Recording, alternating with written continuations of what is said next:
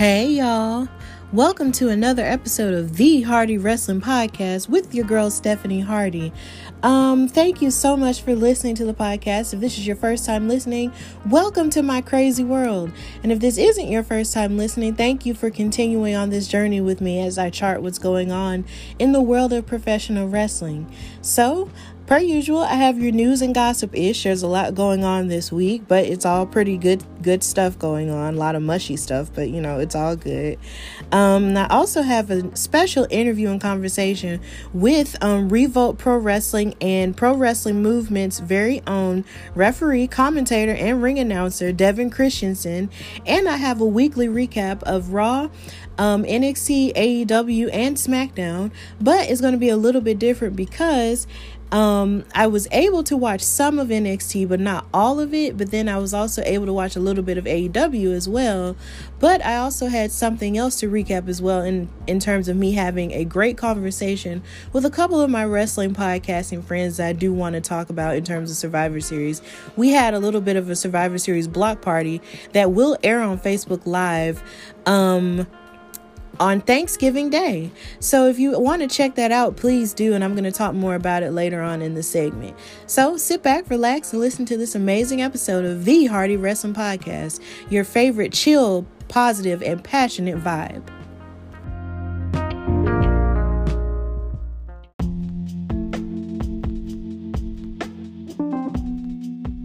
All right, so we're going to start with this news and gossip-ish. So we're going to start by talking about Alexa Bliss and Ryan Cabrera getting engaged this past weekend. We're going to send a congratulations to them for that, first of all, because this is a podcast that believes in love.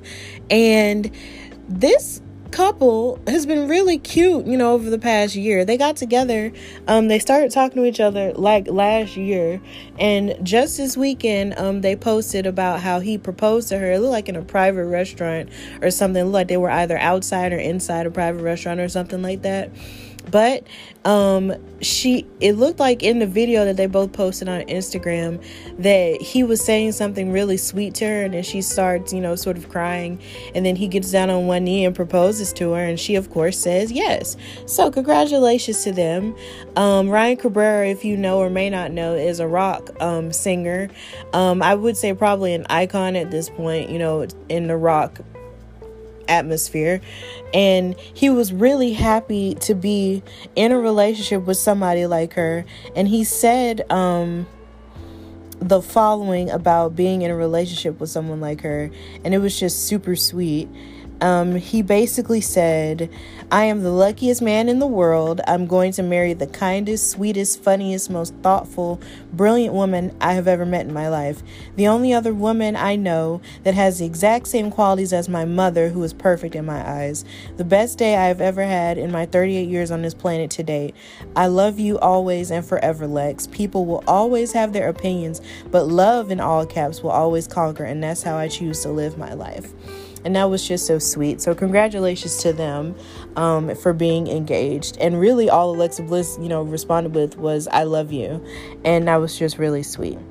Also, in the rumor mill for the whole gossip-ish component, there's a rumor from Ringside News that Aaliyah, Mysterio, and Murphy are supposed to be having a wedding on SmackDown at some point because, of course, you have that storyline that trickled over onto SmackDown from Raw when they got moved during the draft, where Murphy was getting close to Seth Rollins and now has started a rivalry with him, and they also decided to go all in on the love story between Aaliyah, Mysterio, and Murphy, who's now gained acceptance into the Mysterios family.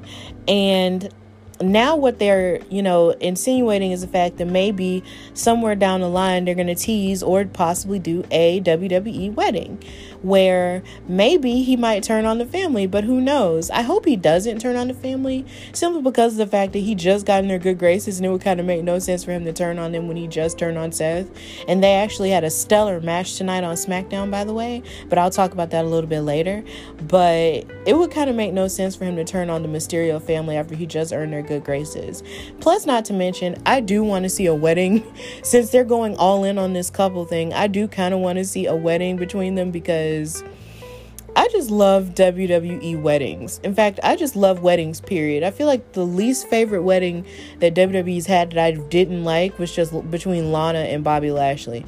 That wedding was absolute trash. That was a whole lot. It was like a dumpster fire of trash. And I don't normally like calling stuff trash, but that really was kind of hard to look at. But every other WWE wedding I've tended to enjoy. So it's been a while since we've seen one of those. So I would really love to see a hot mess WWE wedding take place on TV.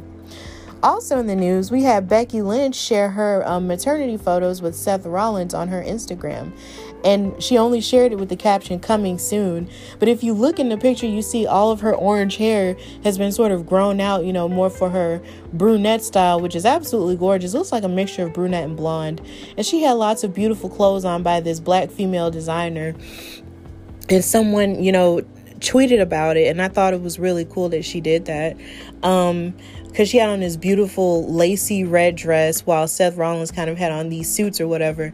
But they looked really beautiful. They looked happy. They looked in love. And she looks like she is about to have this baby, any day now. So, again, big congratulations to them and their, growing family. It's going to be really cool.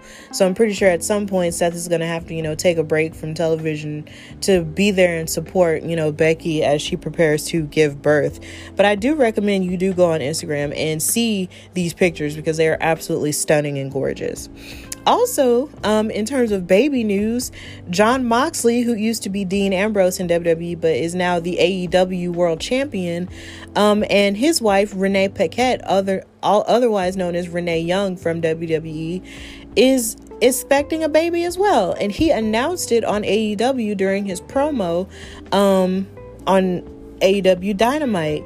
And Renee said on Twitter that she wasn't initially planning on, it coming out on television, but since he came out with it there, she decided to go ahead and, go with the idea of them, discussing it and revealing it now more so than later.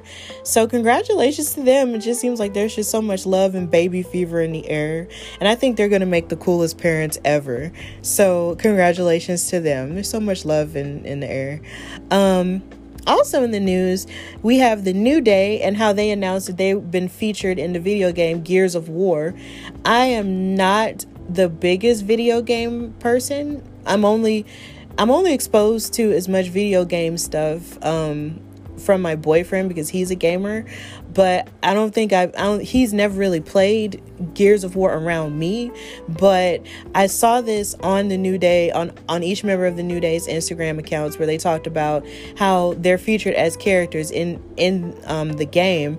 And it seemed like the armor that they was wearing was definitely colorful, like a lot of their outfits are. And it had their faces, superimposed, upon these characters, and they looked amazing. And plus, not to mention, they have merchandise that they're selling that has those characters on there as well. So it seems like there's really truly nothing that the New Day can't do at this point, along with facing the Street Profits at Survivor Series this Sunday. They're featured in video games. They're doing all kinds of stuff for the NAACP and raising money for police reform and stuff like that with their t-shirts for their protest on SmackDown a couple months ago. And of course, there's up, up, down, down. It just seems like there is absolutely nothing that the New Day can't do. And I feel like they should be considered one of the best factions, if not the best faction, or one of the most successful factions in the entire history of wrestling, period. I saw a picture floating around on Facebook talking about, should they be considered the greatest faction in WWE history? And a lot of people said no, but I would argue maybe they should be, considered in a top 5, if you can think of any that could be in a top 5. So, because you really just can't, erase their success as a whole. Like, you really just can't overlook it, and it's just, they just do so much inside of wrestling and outside of wrestling that just matters. And they represent, they represent a bunch of black, people or black men who are into so many different things, not even just in wrestling, but also in video gaming and stuff like that.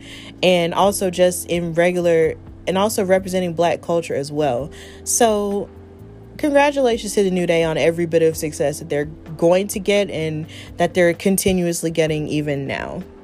And lastly, we have, well, actually not lastly, because I have one more story to talk about after this one. WWE won an award for their no makeup photo shoot. So if you remember, a couple of months ago, I talked about how some of the WWE female superstars got together and did this photo shoot where a lot of them had no makeup on. It was Bianca Belair, it was Dana Brooke, Rhea Ripley, Carmella, Io Shirai, Ruby Riott, and Sasha Banks, I believe Charlotte as well. They participated in this photo shoot where they were all, barefaced with no makeup. And I talked about in one of my episodes how it's a great representation of, not falling under the beauty standards that, so many women feel like they face, on a regular basis.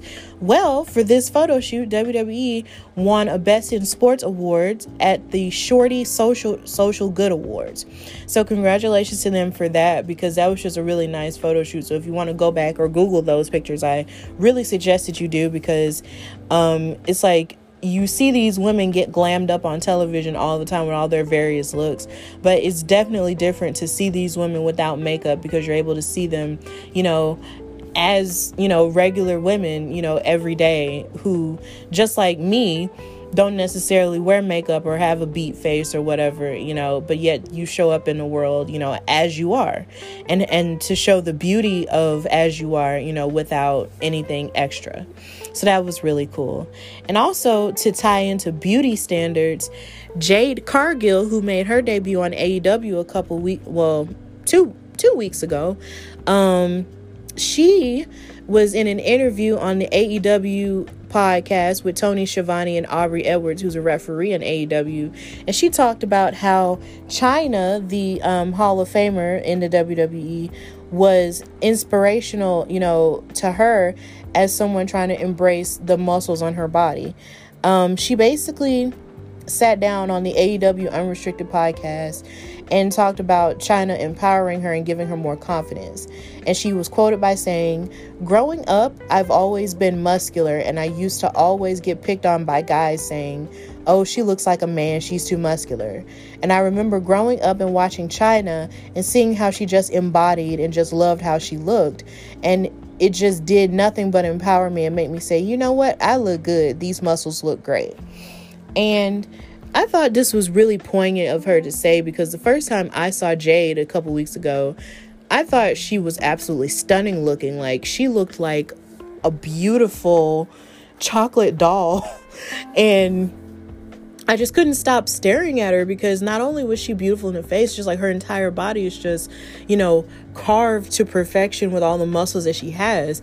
And she still very, very much looks, feminine. But with you being on television and being a woman, if you have almost as many muscles or more muscles than a dude, a lot of dudes will say ignorant things, and say, "Oh, you look like a man," and, "Oh, I'm pretty sure you had, some type of surgery to make you look like a woman, but deep down inside you're a man."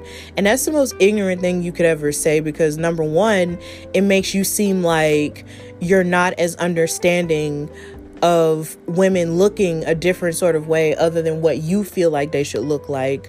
And number two, it also shows that you're threatened. You could very well be threatened by someone or a woman who is just as athletic, if not more athletic than you. And then third of all, it gives off the impression that you might not be as sensitive to people who might have had surgery to transition into something that they feel that they are inside. And I am a pro do whatever makes you feel happy person. So whenever you say stuff like that to come off as a bully, or you make a woman feel like how she looks naturally or athletically isn't good enough, then that makes you a different type of trash person, and you really need to sit down and shut up. Like, I almost went there, but you really just need to just shut up and just leave people alone and let women be who they are. And if they're muscular, then let them be beautiful and muscular. And if they're athletic, let them be beautiful and athletic. How about you just, take it as inspiration to do better in your own life, as opposed to just tearing people down? And that's all I really have to say about that. And I wish nothing but success for Jade Cargill, because she is tearing it up on AEW, and I'm going to talk about that a little bit later as well. And I talked about it on my last episode too. I really like Jade Cargill. She's cool. And that's the end of News and Gossip-ish. And now we're going to go to our interview with wrestling ring announcer, referee, and commentator Devin Christianson.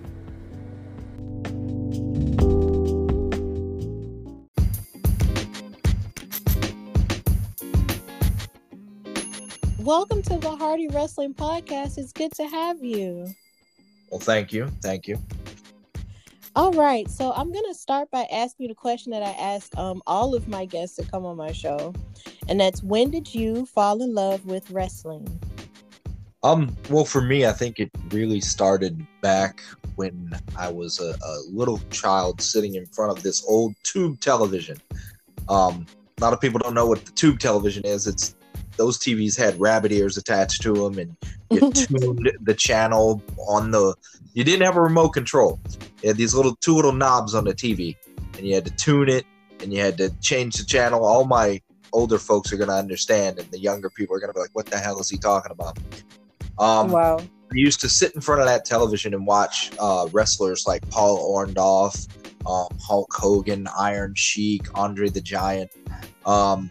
And I think I was about maybe 4 or 5 at the time. That was when I first started watching wrestling. But I think at the point in time when I really thought to myself, hey, I would love to be in this industry, was when back in the 90s, in the late 80s to early 90s, when I was watching Shawn Michaels, Bret Hart. Shawn Michaels was my absolute favorite at the time. And I just fell in love with the sport at that time. And I thought to myself, well, I've got to find a way into this business. And so that was really the start for me. Okay, I think it's really cool that you mentioned Shawn Michaels, because he's actually one of my favorites as well. Like, he is absolutely phenomenal. He is an inspiration for so many. If you look at, and I hate that it is overused in the industry today, but I love the fact that it's kind of like honoring him. But there are just so many people out there using a variant of the super kick, or sweet chin music, as Sean called it. Yeah. And it's throughout. Oh, I don't know if you heard that. But there's so many people using some sort of variant of his finish. I think it's overused today. To an extent, we see it in just about every single wrestling match you watch, but it's because so many people grew up loving and watching Shawn Michaels. Mm-hmm.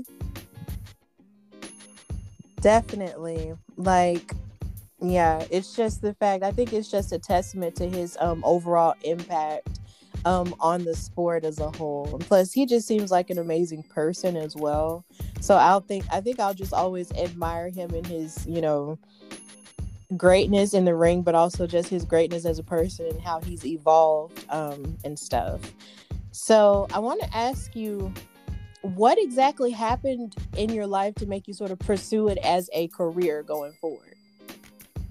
Well, I've always loved it, but I'd say about this journey for me kind of started about four years ago, when I was at a wrestling event, and I was doing photography for other things and working in film and television.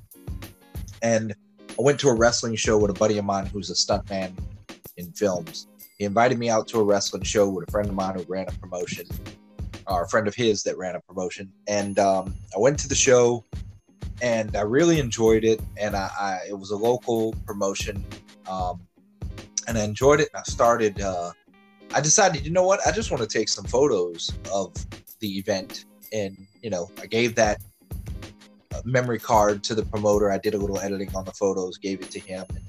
And then I really started my journey kind of inward towards working in this business by just doing photos. I wasn't, and it's kind of funny because I remember a story similar to this one when it comes to Paul Heyman. And he talked about being a photographer.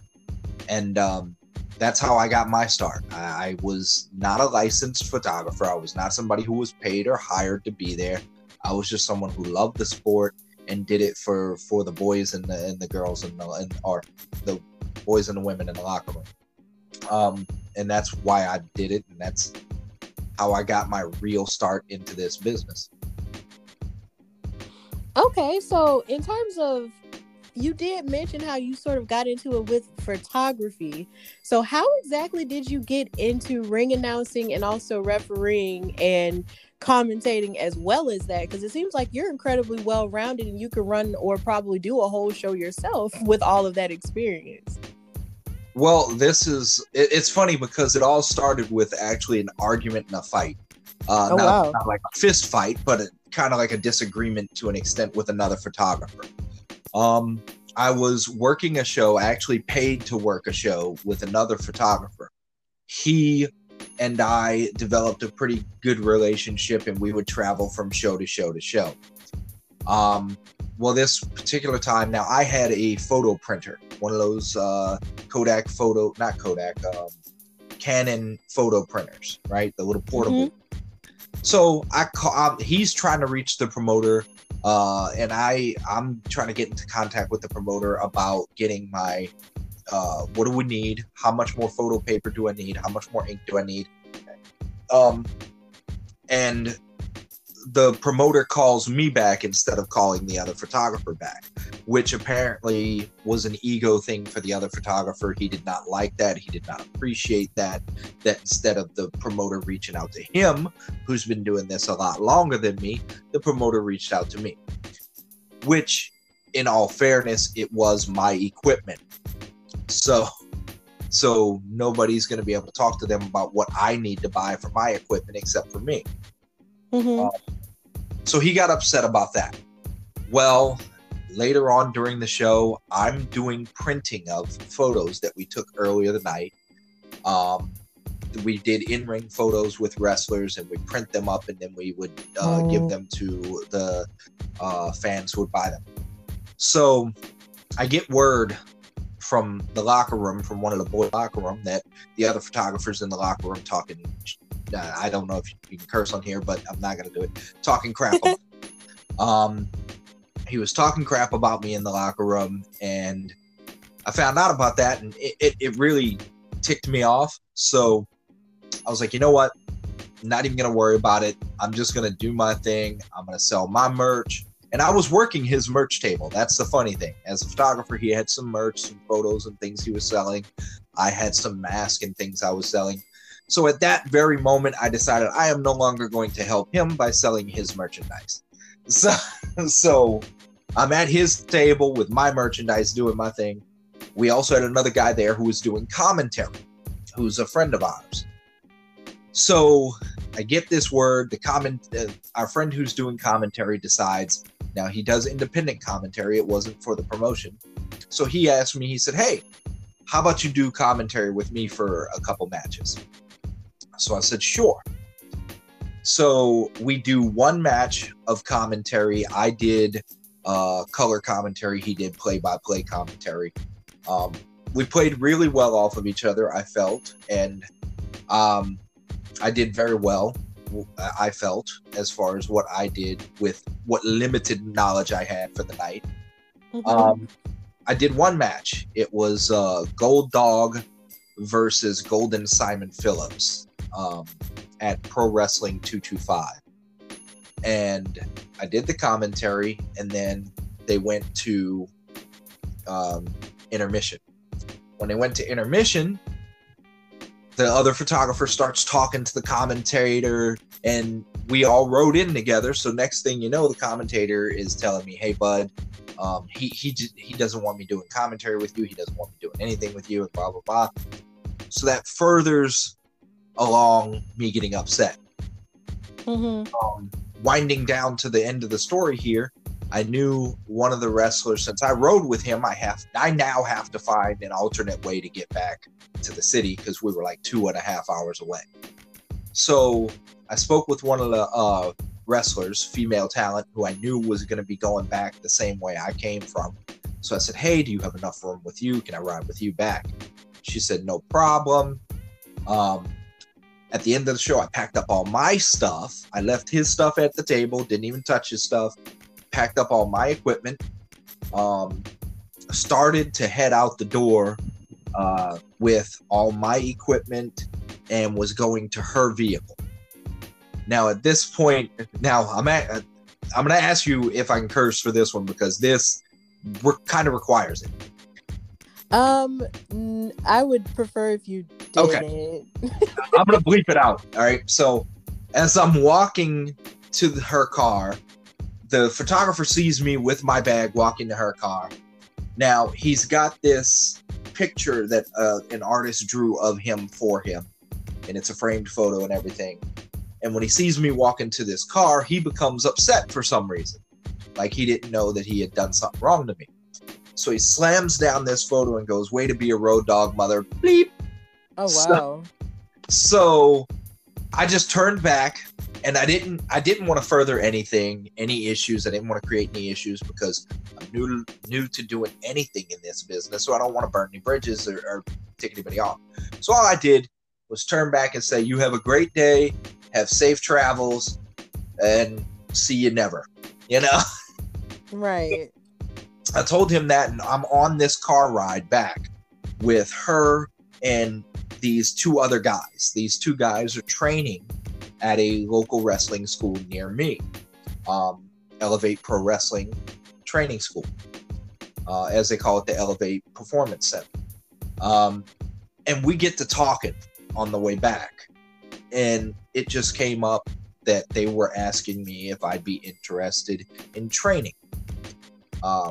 And I knew personally there's no way in hell I'm going to train to be a wrestler because I'm beyond all that at this point in this age, which, you know, I could still probably do it if I get into the right shape.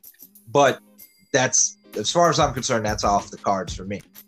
But I said, you know what? Yeah, I would absolutely love to get into training and get into the feel of what pro wrestling really is and get to know the people. So after that, I talked to the promoter running the school, and next thing you know, I was at the training facility, and I threw myself all in. I didn't really hold back any. I did everything that everyone else did. I pushed myself. I pushed my limits, and now 4 years later, here I am. Wow, that's a pretty amazing story as to how you got into all of that. And it's so funny because I was actually gonna ask you, had you ever thought about, you know, an in-ring career at some point, but you basically answered that question. But you never know, one day you could, you know, wind up like DDP, because he started relatively late, you know, in terms of age, but he still wound up doing a good job. So you just never know. Yeah. But that's a really amazing story. It was a lot going on in it, but it was really interesting. So I wanted to ask you, like, how do the fans in the independent wrestling circle sort of treat you, and if you have like a following?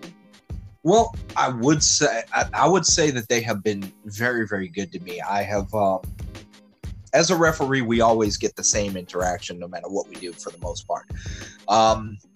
People want to see us get hit and hurt for some odd reason. We do absolutely nothing wrong sometimes, and you know, we try to go down the line by the rules and call it down the middle.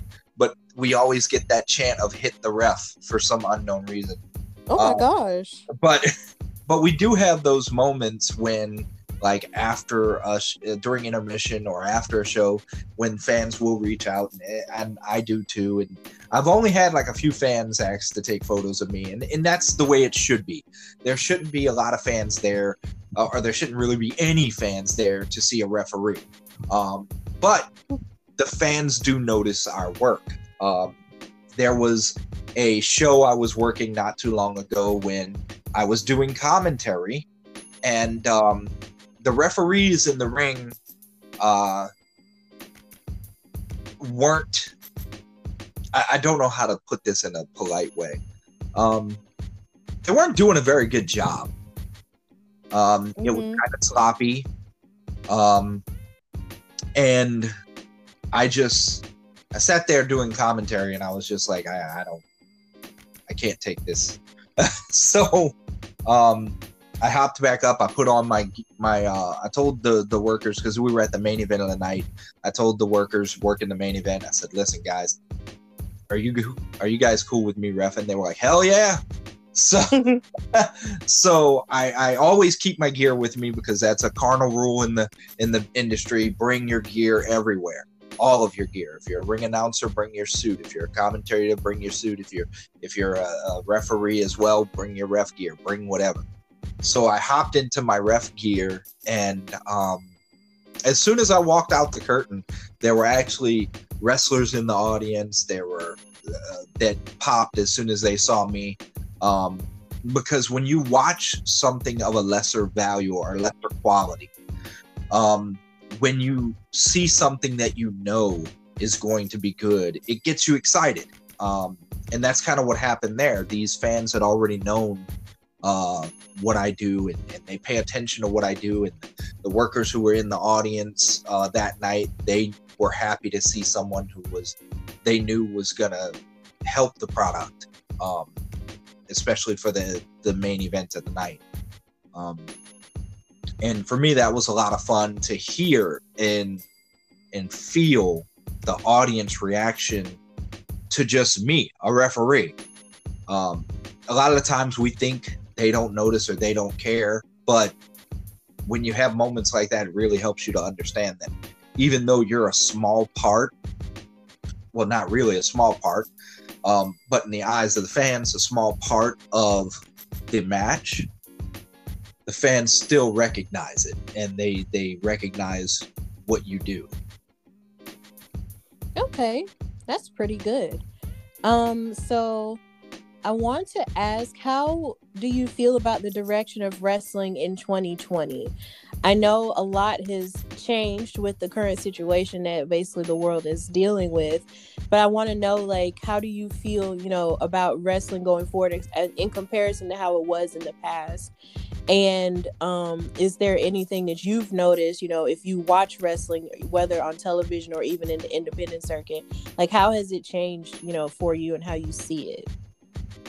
I would say that it's changed the way a lot of people look at it, not just myself, but a lot of people, because when you have a situation like, and it's starting to come back where you can have fans now, but when you have a situation like where you have to work shows where there are absolutely no fans, there's no one there to applaud, there's no one there to really feed off of and get that adrenaline and that emotion from, it really puts into perspective exactly how important of a factor the fans really play. It's not just that fans are there to watch or to see a show, but they're also a huge part of that show.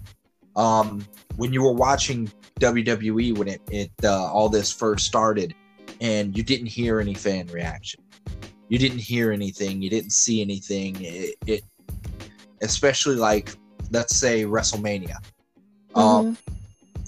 It took away a whole lot from the show.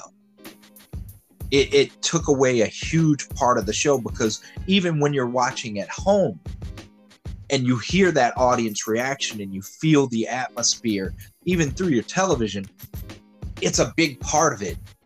And it helps hype the at-home audience up. It helps hype the wrestlers, the everyone in production up. It's a huge adrenaline rush to have those people in that audience. And I think moving forward into 2021, that there's more of an appreciation for that in the wrestling industry today, amongst the workers, amongst the production crew, amongst everyone, to really just know exactly what it truly means to have an audience and to have a fan base. Yes, I completely understand where you're coming from, because there's a level of energy that is missing with the audience sort of not being there, of course, out of safety precautions. But it was a bit of an adjustment, for me, watching it without an audience, because for as long as I can remember, since I was a child, you always had an audience there, and for the very first time there wasn't one, and it's just kind of like, whoa.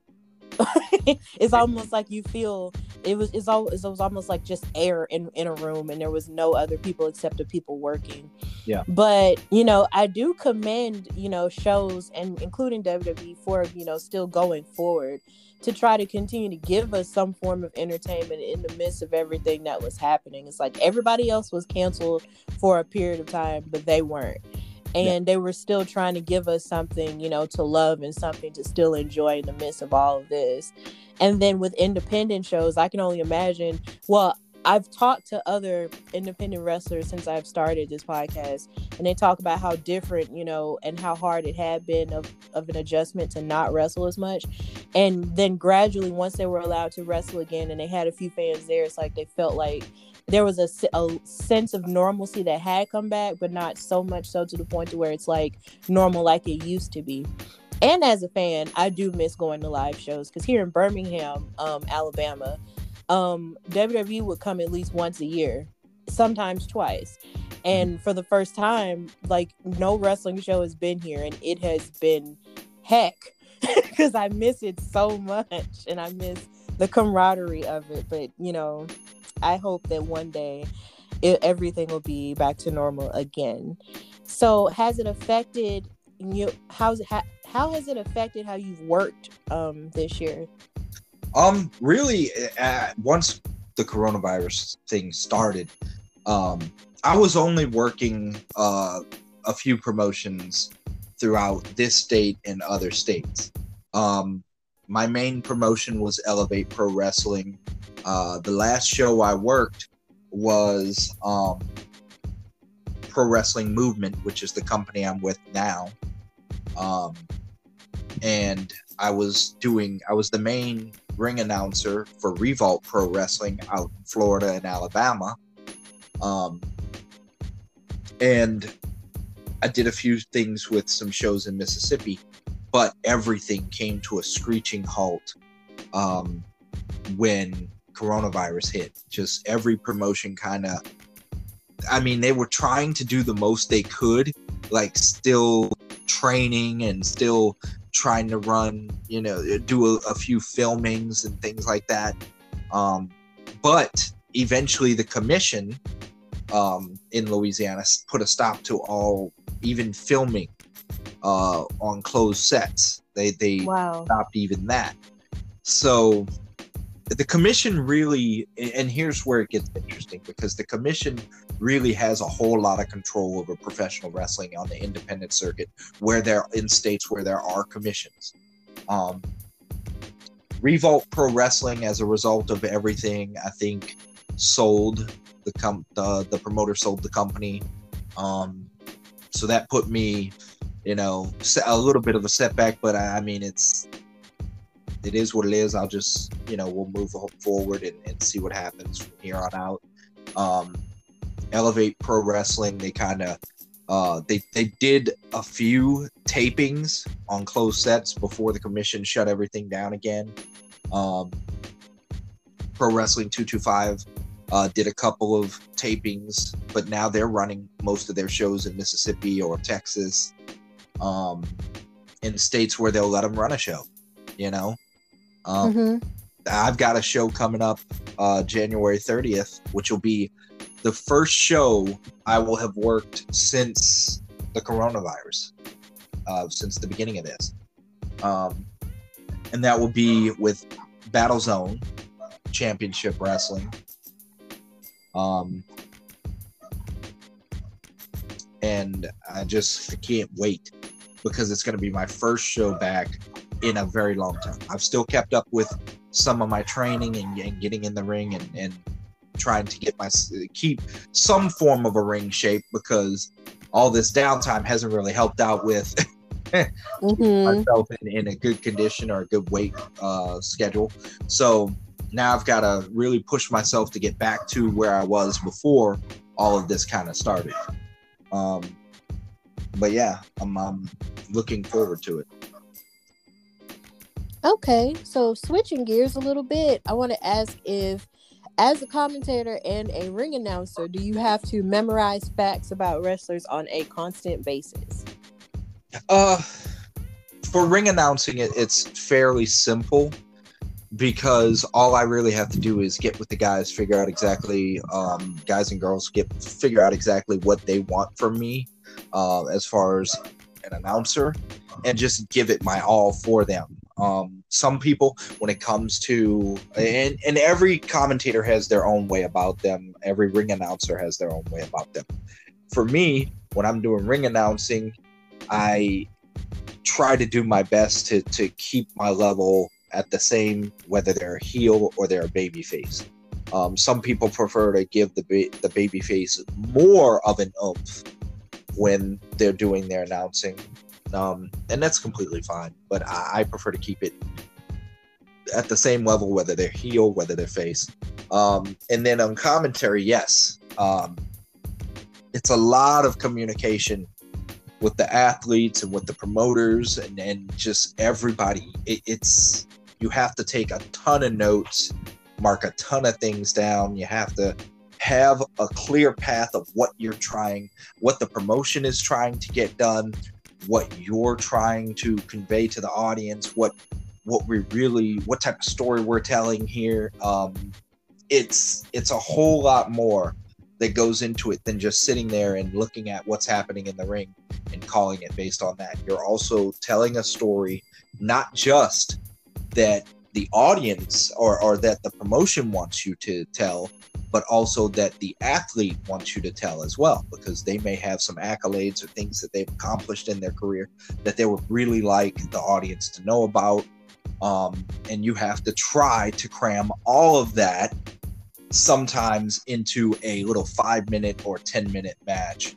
So, and then you've got somebody else there with you that they've got to do their part of it.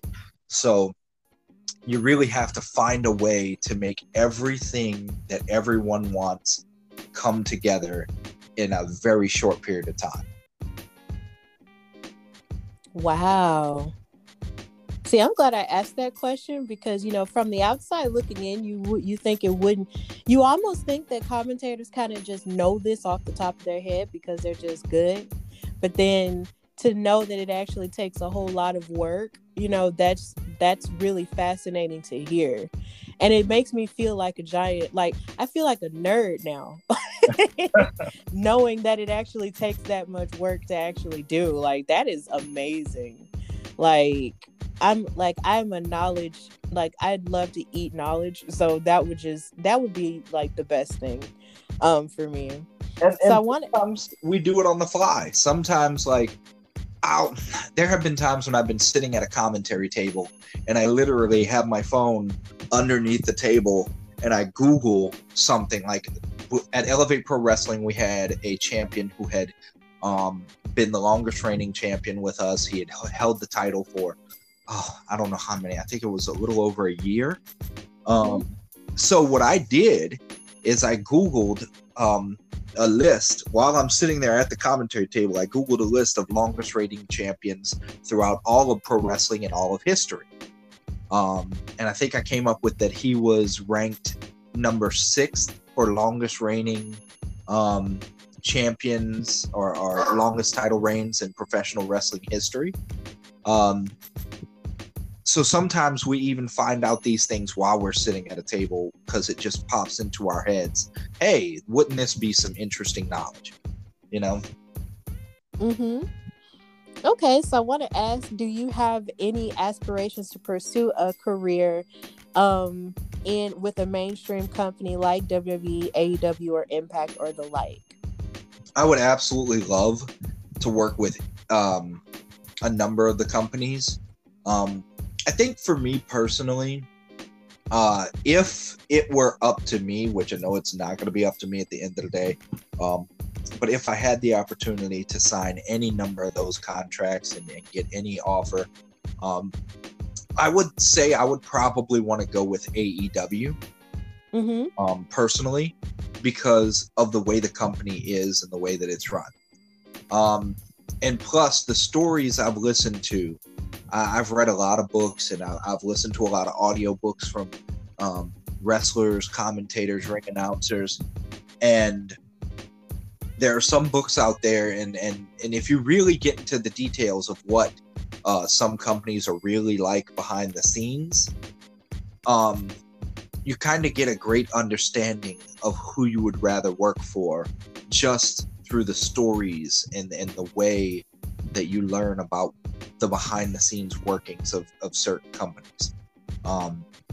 So for me, listening to like Justin Roberts' audiobook and Jim Ross's most recent audiobook, hearing the stories that they tell kind of tell me that the right direction for me and the right path for me, if I was given the opportunity, would be AEW, possibly Impact Wrestling. I mean, I'll work any promotion, really.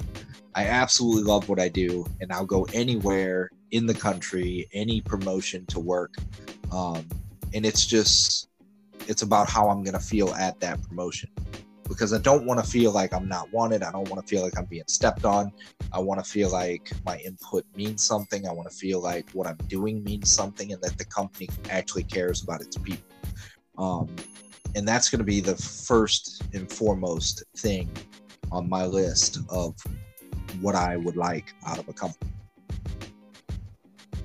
Okay, I respect that.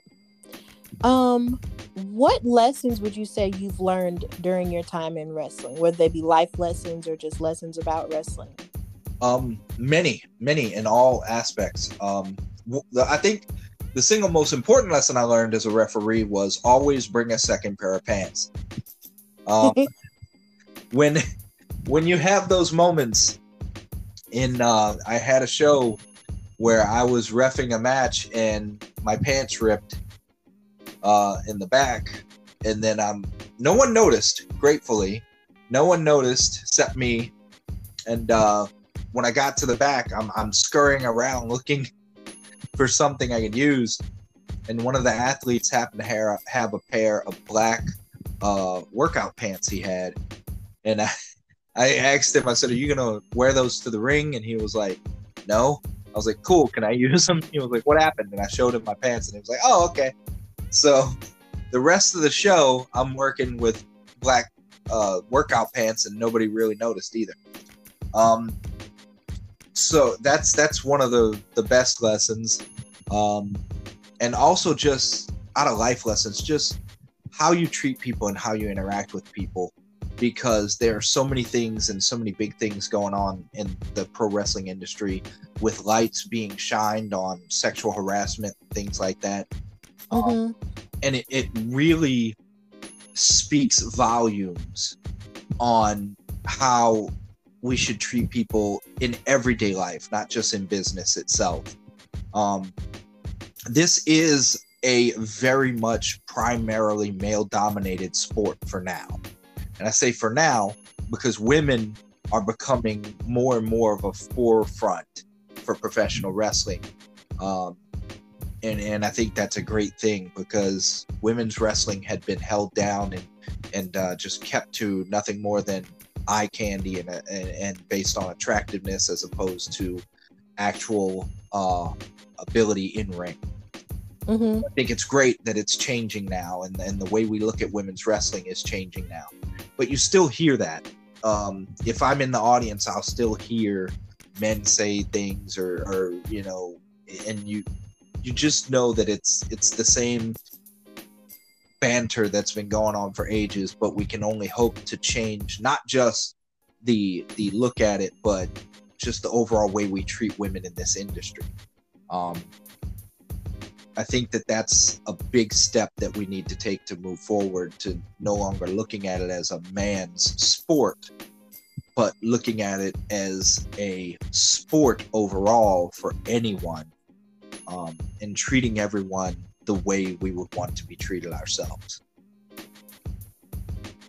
Right. I stand for all of that. You are absolutely correct, because I feel like this year has definitely, I feel like all around, but definitely in wrestling, has been a year has been a year of revealing people and their character.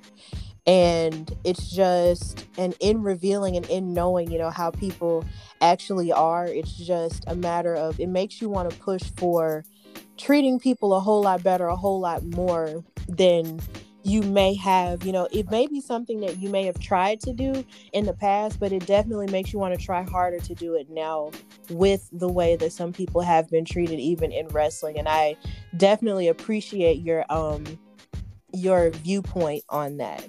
So we're going to switch gears again, and I'm going to ask you, who are some of your favorite wrestlers now, whether they be male or female? I would say probably one of my absolute favorites in more recent history has been AJ Styles, Randy Orton. I have to say that those are two of the absolute best, and they really elevate everyone that they work with. They're not just there for themselves. They're there for the guy across the ring from them. In matches like Shinsuke Nakamura versus AJ Styles back in New Japan, you really got a view of what pro wrestling can be in the future. And looking at people, especially in TNA, and well, not TNA anymore, Impact, and also AEW. AEW is taking a huge stance for everyone, and I congratulate them on that. It's not just about the guys who are the big names. It's about anyone who steps into that ring and comes through those doors, which is great. But as far as my favorite goes there, I would probably have to say Cody is going to be on the top of my list, and it's not just because of performance, it's because of his character. You really see a lot of his character, and I hear a lot of ridicule for him with the TNT Championship when he was doing the open challenges. People were like, well, why is he just bringing in these guys to job them out? And from the fans, you hear that, but you have to realize that he was bringing these guys in not to job them out, not to book them to beat them. He was bringing them in to showcase what they could offer. Because if he wanted to bring them in and bury them, he could have done what we've seen companies like WWE do to local talent for decades, where they bring them in, they're in the ring for no more than 30 seconds to a minute, and it's a squash match. Cody didn't do that. Cody brought these guys in, put them on a title opportunity nonetheless, and worked matches with them, 5 minutes, 10-minute matches with these guys to really showcase what they had to an audience that they would not have been able to showcase to outside of that. So he's one of my absolute favorites. I'll have to say, as far as female athletes go, Sasha Banks is up there. She's one that you really can see how passionate she is about the business every time she steps into that ring. Charlotte Flair is, and this has been said by many of my friends, I kind of feel somewhat similar, but not to that extent. But they say that she is the best wrestler in this business today, hands down. Whether it be male, whether it be female, a lot of people are saying that she is the best in the business today. And I have to say she has got a lot of accomplishments. She is a phenomenal athlete. Becky Lynch, absolutely phenomenal. These three, I would have to say probably are the benchmark for women's wrestling right now. And character development in-ring capabilities, they are very well-rounded individuals. Right. I actually like a lot of your favorites, and definitely I agree with you in terms of the women, especially how you mentioned Sasha Banks first, because she is actually my favorite, and I will go down saying that she's the greatest female in-ring competitor ever. And I know it could be fought about because you did mention Charlotte, and she's great too. And Becky Lynch is amazing as well. But I just feel like Sasha is the greatest. But I am proud of the work that all three of them, and including Bayley, have done in terms of women's wrestling. And I'm just really proud of any women's wrestler, period. Like, I'm just an advocate for women's wrestling as a whole, because I remember growing up and watching the women just sort of have these eye candy type matches. Yeah. And to see it grow so gradually and so naturally into what it is now, it's just been nothing short of a blessing. So it's just been fantastic. So I'm gonna ask you, what do you believe the future holds for you, Devin? Well, honestly, I can say that I hope that I will have a long career in this business, and that I will be doing this for a long time coming.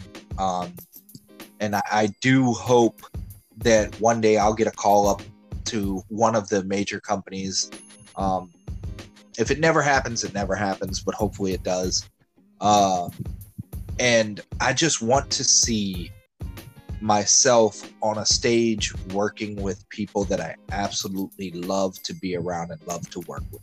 That's the only real thing that I want out of this business, is to work with people who are great people in and out of the business.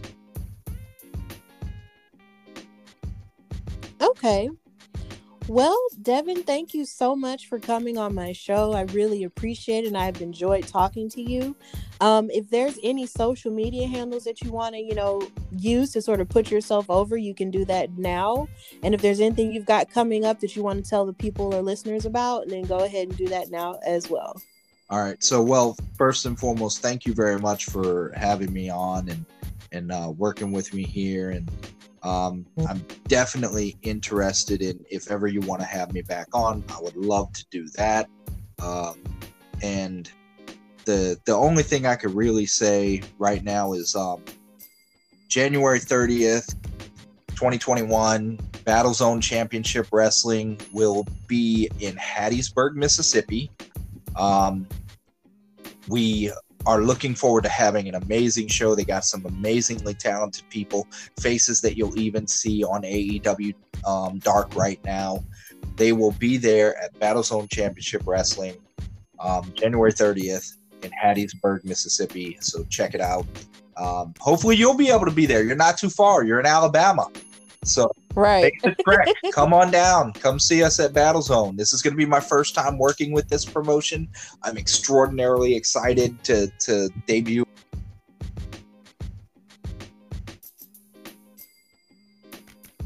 Okay. So thank you so much for coming on my show, and it was a pleasure talking to you.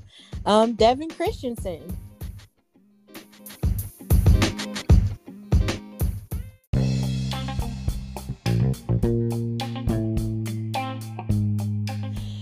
All right, so now we're going to start our weekly recaps, and we're going to start with Raw. This was the Go Home Raw before Survivor Series, and a lot happened, and we're just going to discuss it and go all the way through. And we're going to start with our women. So with the women, you had a 6-woman tag match between Asuka, Mandy Rose, and Dana Brooke versus Shayna Baszler, Nia Jax, the women's tag team champions, and Lana. And this was really interesting because I was wondering when the show came on, like, why is it that Lana is teaming up with these people who have done nothing but torment her and crash her through announce tables and all of the above, but yet this is happening. So yeah, and it also freaked me out. I think it freaks me out during this Survivor Series, build up, where we're showing the Raw teams, fighting amongst each other. I think that kind of frustrates me to a certain degree because I'm just sort of like, you guys should be coming together instead of fighting each other. But whatever. So Lana, tried to do her best in this match to get in on the action, but Shayna and Nia just kept undermining her and kept talking down to her the whole match, and it was so sad. So basically Nia and Shayna basically injured Mandy Rose in this match. They injured her elbow by running her into the steel steps. And then they dominated Asuka and Dana Brooke most of the time. But then finally Lana found a way to get in on the action, tagged herself in and tried to pin Asuka. But she kicked out. And then she got trapped in the Asuka lock to force a submission. So Lana wound up tapping out. And Asuka, Dana Brooke, and Mandy Rose wound up winning the match, even though Mandy couldn't celebrate with them because she was still very much injured. And then Nia, after the match, faked like she had respect for Lana for, going through with it and actually still trying to put up a fight against Asuka. But then she grabbed her and then slammed her with a Samoan drop through the announce table for the 9th time in a row. And it was so sad. And then afterward, we had a segment involving Reckoning from Retribution, aka Mia Yim, attacking Dana Brooke as she was trying to explain what happened to Mandy Rose and what the extent of her injuries were. But then after that attack happened and after, Lana, well, not Lana, but after Dana Brooke got beat up and stuff, Adam Pearce announced that, well, not Adam Pearce, but Charlie Caruso announced that Peyton Royce and Lacey Evans will be replacing Dana Brooke and Rose for the Survivor Series match for Team Raw. And this kind of felt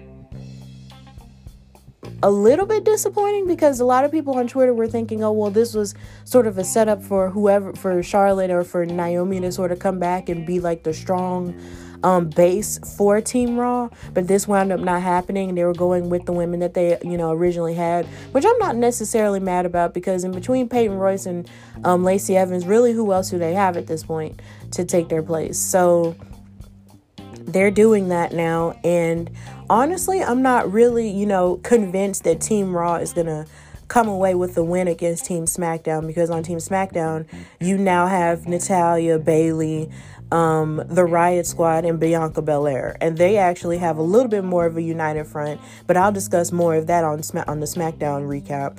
But I'm just not convinced that Team Raw is going to, come away with the victory this time.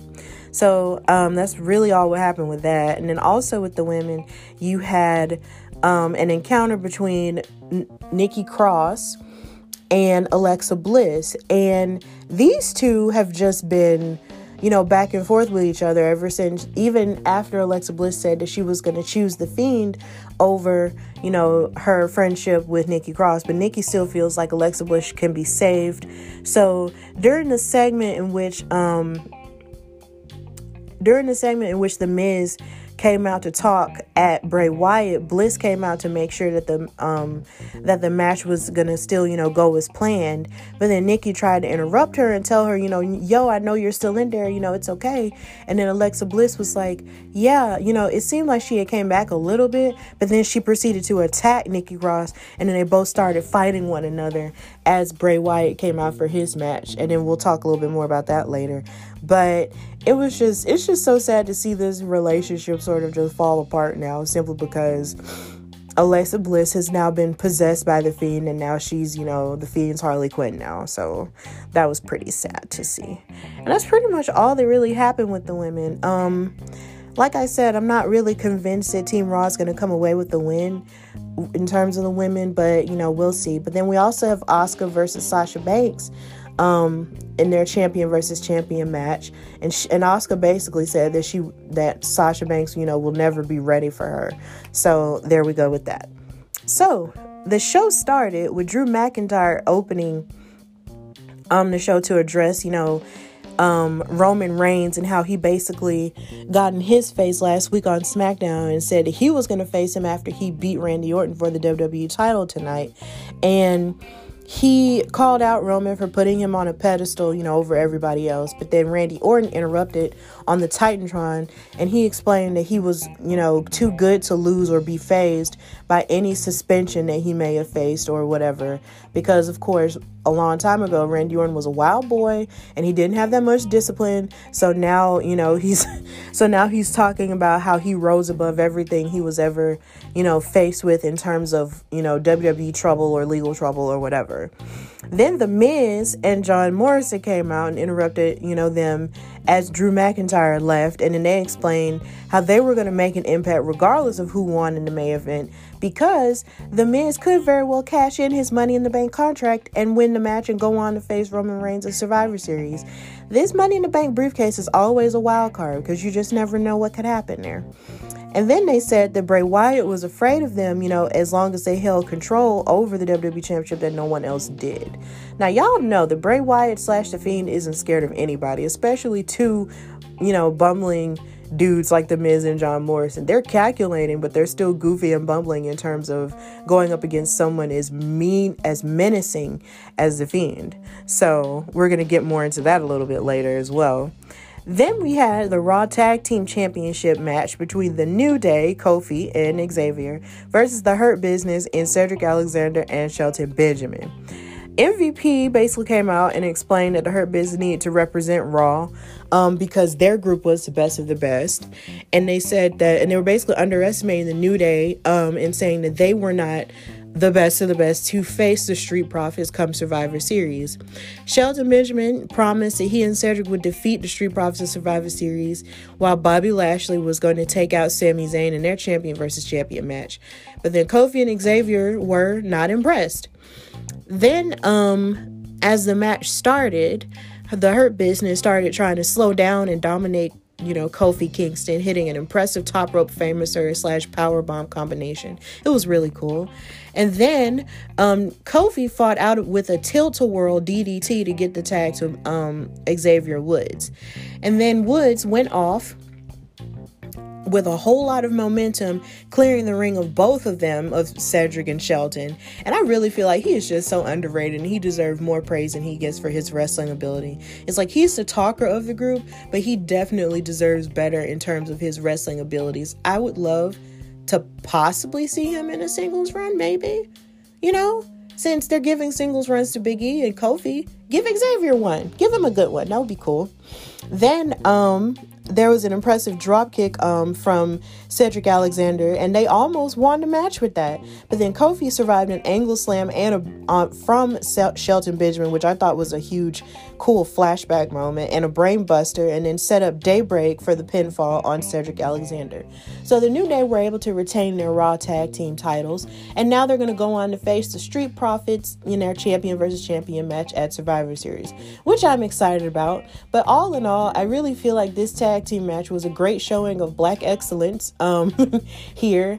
And of course, the tag team match, at Survivor Series will be a great show of black excellence as well. We're going to talk more about that in the SmackDown recap. So that was a really cool match to look at.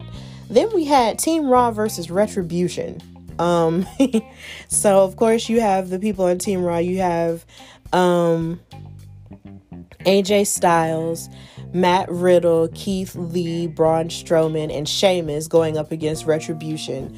This ragtag group of rebels who are just trying to turn everything upside down. Before this, Jeff Hardy got in Elias's face, and he attacked him and told him to drop the accusations, and he grabbed his beard, while getting in his face, and I thought that was really menacing. I know if I had a beard and if somebody was grabbing me by it, I'd feel very threatened. But thankfully I don't ever have to worry about that. So there we go. AJ Styles gave them matching Raw t-shirts to make themselves look like a united front, which I thought was cute, but they really weren't interested in that. So, also during this segment, there was something that was really funny. It was a funny interaction between AJ Styles and his bodyguard, Jordan. He basically asked Jordan, how was it that he was able to talk to Sheamus, or I believe it was Keith Lee, and then he was like, why are you talking to him? And he was like, do you even speak English? And then Jordan was like, of course I speak English. And he was like, what? I didn't know this. And then Jordan was like, you never asked. And then he was like, I have so many questions. And he sounded so concerned about the fact that he did not know that Jordan could speak English. So now I guess we'll see them talking more now that he knows English. But yeah, I thought that was really funny. Then AJ Styles was on commentary during this match, But then he had to go meet Braun Strowman and Sheamus as the two argued with each other. He tried to calm down the tempers because he's basically declared himself the captain of Team Raw. But then they were able to calm down as Retribution isolated Matt Riddle for a bit. And then he faced the aggressive energy of T-Bar, Mace, and Slapjack. And of course, they were guided by Mustafa Ali. So this was a really interesting concept because you had Retribution, who seems like they're more united than Team Raw is currently at this point. But they're not facing Team SmackDown, so we're going to leave them alone. Then Keith Lee got the hot tag and then ran over Retribution with a whole lot of focus and a whole lot of aggression there. But then Sheamus and Strowman got back into the fight, but then of the match, but then they couldn't stop fighting amongst each other enough to focus. And then Mustafa managed to roll up Matt Riddle after knocking him into Braun Strowman to steal the win. So Retribution won this match, and I'm glad they did, because here lately it seems like they would talk so much crap about beating everybody up, outside of the ring, but from an in-ring perspective, they weren't winning anything. So it was nice to finally see them win a match in ring, even though it was a little bit nefarious because they were taking advantage of the fact that Team Raw just isn't, on the same page. So, I feel like Team Raw is just going to have to pull it together before Sunday so they can, try and come out with a win against Team SmackDown. So, yeah, I feel like this is the one match that could be a wild card here. It's like either one could win because you have so many strong players in this match on Team SmackDown and on Team Raw for the men. But we'll see how it's going to come together. And then after that, we had Bray Wyatt versus The Miz. And then Bray Wyatt called out The Miz on the Firefly Funhouse show. And then there was this really funny part of the Firefly Funhouse where Bray Wyatt was training, and then he did a whole spelling bee thing. And then I think Alexa Bliss asked him to spell the word, forgive me for cursing, but jackass. And then he spelled it M-I-Z. And they said that was correct. And I thought that was so funny because I was just like, oh, that's so rude. So The Miz, like I said, tried to talk Bray Wyatt out of the match. But then Alexa Bliss, made it clear that the match was still going to happen. But then she had a fight with Nikki Cross. And then as the match got started, The Miz took control really early, but then he couldn't keep Bray Wyatt down, of course. And then he rallied, especially after Alexa Bliss launched herself at John Morrison. Like, she jumped out of nowhere onto John Morrison and flipped him over, the barricade and into, the digital audience. And I was like, whoa. She looked like a whole spider monkey. I thought that was really funny. And then Bray Wyatt caught The Miz in the corner and then hit the Sister Abby for the win. And then as he was celebrating the win with Bliss, they walked up, the ramp holding hands. And then the Fiend, was staring down at them, so I guess the spirit of the Fiend was staring down at them as they, won this match or whatever. So, creepy. Then, something that was really beautiful to see, because I'm a girl, Angel Garza had a backstage promo dressed in a suit with a rose, talking about how a beautiful woman, is like a rose, and a thorn is like a man to protect her, and I can protect you, and all this other stuff. And I'm just like, Angel, you are so gorgeous. But then it was also met with a twinge of bittersweetness, because every time I look at Angel Garza now, I just get reminded of the fact that Zelina isn't there anymore. And I also get reminded of the fact that Andrade is out and we don't know what show he's going to be on, and is if he comes back. Like, they didn't even draft him at all. They didn't draft him to any show, and now Zelina's gone.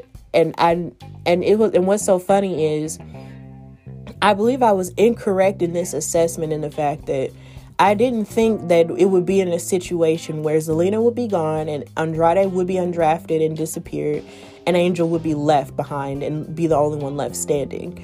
But I've been saying all year that I really feel like Angel Garza can come out a star, but I didn't think it was going to be like this under these type of dire straits at all. It's really sad. So yeah. Then we got to the main event involving Randy Orton and Drew McIntyre for the WWE Championship. And before this match got underway, Sheamus, who is friends with Drew McIntyre, met him, backstage with this giant leather case. And he gave it to him saying, this should help you, get your mind right in order to win this match. And he opened it, and it actually had, an ancestral connection, and he was able, and it had a sword in there, number one, and then number two, it had a kilt, and it sort of was a callback to what he used to wear when he was in WWE the first time, to represent his Scottish roots. So he put on the kilt, came out there with the sword, and he looked so hot. He looked so hot. I saw an older picture this week of him wearing the kilt, and he looked like a baby then, because he had his, face shaven and all that. He had a clean face with his long hair, and he looked okay. But now that he's all buff and looks like a whole grown man with all the hair on his chest and the hair on his face and the hair on his head with that kilt and the sword, I was like, that this is a Scottish hottie right here. Yes. Oh, I enjoyed it, and I'm gonna enjoy Sunday, but we'll get into that a little bit later. Randy wasn't interested in talking before, his match with Drew, so he just kind of stormed out there ready to fight. But Drew made his entrance with the sword and the kilt, and it was really cool. He came out there with fire and everything. It was really amazing. I felt like he was just so believable in that role, as the Scottish warrior. So, hey, Drew McIntyre is here to stay, y'all.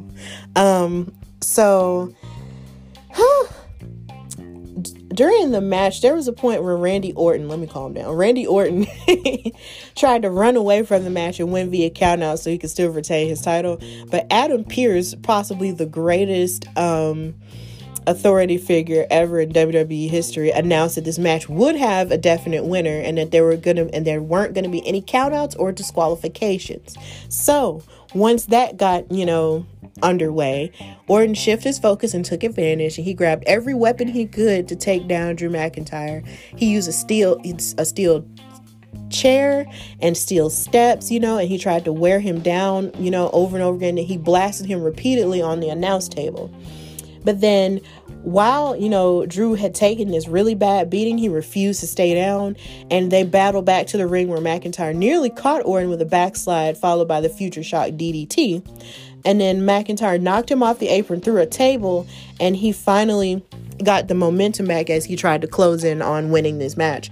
But then Randy Orton countered, the Claymore kick into a power slam, and then he planted him with a draping DDT off the announce table, followed by a second DDT in the ring. But then finally, Drew McIntyre hit him with a final attempt at the Claymore, and he was able to win his championship back. So now Drew McIntyre is now the new WWE champion, and he's going to go on to face Roman Reigns at Survivor Series. And this is what I wanted. This is 100% what I wanted all day long. Let's go. I'm so excited. So, yeah, we're going to have a battle of the beefcakes, the long-haired beefcakes, the Scottish warrior versus the tribal chief. Y'all, I am so ready for this match at Survivor Series. This is going to be lit. And that's the end of the Raw recap. So now we're going to go into a slightly amended NXT and AEW recap.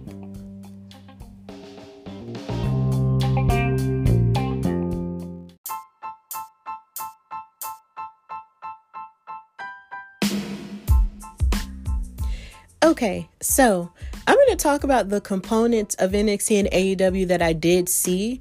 So Wednesday, I didn't get a chance to watch NXT or AEW in their entirety because I was participating in a Survivor Series block party chat room event with Tyron Asbury, Miranda Morales, Derek Gamble, and Rob Williams. And they all have amazing wrestling podcasts that I will talk about a little bit later.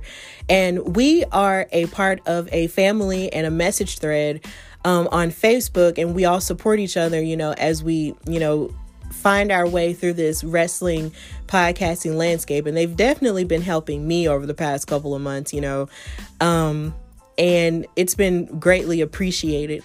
So during this chat, well, let me first of all talk about the parts of NXT that I saw. I saw that Leon Ruff was still the NXT North American champion, and that Johnny Gargano is probably going to run after him, and Damian Priest is going to run after him. And so it seems like Leon Ruff is a hot commodity now, and it's so good to see, because he literally just jumped from being a jobber, to being an actual, trainee in the performance center, to now being a champion. And I'm so proud of him, yay, Leon. And I also saw the part of NXT where Io Shirai and Rhea Ripley, faced each other for the NXT Women's Championship. And that match was absolutely fire. Like sheer, pure, unadulterated fire. But then again, the women of NXT are always fire anyway, so I wasn't really surprised. Now, something that I was surprised about was definitely the result, because out of these two women, you never know who exactly is going to win. And I think that's the beauty of the women's division in NXT. It's always a wild card. You never know who's going to come out the victor in these types of matches. Rhea Ripley definitely had something to prove as someone who won the championship but then lost her way once she lost the championship to Charlotte Flair at WrestleMania. And then Io Shirai wanted to prove to herself that she wasn't just going to let Rhea Ripley run all over her, and she was going to retain her title to say, this is my title now, and I'm here to stay right now as long as this champion with longevity. And they both showed the best of themselves in this match. Now, I was 100% surprised that Rhea Ripley lost. I was surprised that she lost because she just had a whole lot of, momentum going into this match. And now Io has retained. And then after the match ended, they showed each other respect and hugged one another and held each other's faces, which I thought was really beautiful. I always love it when the opponents, show their respect to one another and sort of break kayfabe in that way. And then Rhea Ripley, left. And in my mind, I'm thinking, well, if she's gone, then what is she going to do now? She's done everything on NXT. She's faced Raquel Gonzalez. She's faced some of the best of the best. She beat Shayna Baszler. Like, what more can she do? She's also been on NXT UK. She was the NXT UK Women's Champion. What more can Rhea Ripley do? Is she going to get called up? I was thinking that she might have been put on the Survivor Series team for SmackDown because they had 2 openings there, but that wound up not happening. So what's up with Rhea Ripley? What's going to happen now? So I think, the future is always bright for her, because she has so much to offer. So I'm not worried, but I was always thinking, what's up? What's going to happen now? And then after that match, you had Finn Balor come out, and congratulate them on their job well done, because they were the main event in terms of the matches. And he came out to address sort of like the state of the NXT championship, since he's been out and injured because he got his jaw broken in his match against Kyle O'Reilly at TakeOver. But then he got interrupted by Pat McAfee, Oney Lorcan, Danny Burch, the NXT Tag Team Champions, and Pete Dunne. And of course, they were out there, gallivanting, talking about, how they run NXT, and how, if they don't give the title to, if Pat McAfee was saying, if you don't give the title to me, you're gonna wind up exactly like Killian Dane and like, the Undisputed Era and all that other stuff. But then Finn Balor basically said that he didn't come alone, and then the lights went out. And then the Undisputed Era came back all dressed in hoodies and black jeans or whatever to beat the crap out of them. And I was so glad, because I believe during this NXT show, they were beefing up War Games, which is happening next month. And I was really excited for that, to hear that and to, read about that, going into it. So I was like, yes, I am so glad. And then Adam Cole, there was a point where Adam Cole kicked the crap out of Pat McAfee. And you could hear it from the mountaintops of Kilimanjaro. It was so cool. I was like, whoa. Like, it's been really interesting to sort of see this new ragtag group, put together by Pat McAfee, who I guess is now Adam Cole's new, one true person in terms of being a rival. and to watch them sort of come back, you know, and beat them up finally. Like, I was so glad. It just, oh my God, it was so satisfying. And I cannot wait to see them go at it at War Games, or as William Regal likes to say, War Games. I'm so pumped. And I also know that Team Shotzi is going to kick the crap out of whoever Candice LeRae is going to choose for Team Candice. So I'm really excited about War Games. War Games is one of my favorite takeovers ever, and I cannot wait for it to happen. Also, with the AEW women, because I feel like it was meant for me to see all the women stuff. Thunder Rosa, who I had on my show a couple episodes ago, you know, shout out to her and everything that she's doing, had a rematch against Serena Deeb for the NWA women's title. And that match was really good too. Like, I enjoyed every inch of it, you know. Here lately, I'm trying to, you know, dabble in and out of AEW, you know, from time to time, because I want to sort of expand my wrestling taste and my wrestling exposure. So I really enjoyed that match. You know, I was watching to support her, definitely. I was really impressed with Serena Deeb because, you know, I hadn't really seen her fight, or I myself hadn't really seen her fight since she was in the Mae Young Classic that time.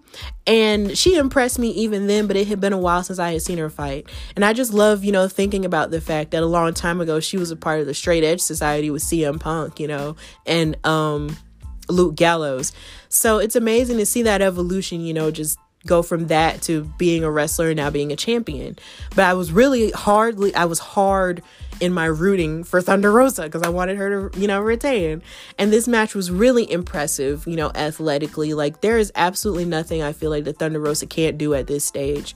So I'm going to sing the praises of both of them. And then Serena Deeb wound up retaining her title. But then after she had retained her title, well, before she had retained the title and won the match, there was interference from Dr. Britt Baker.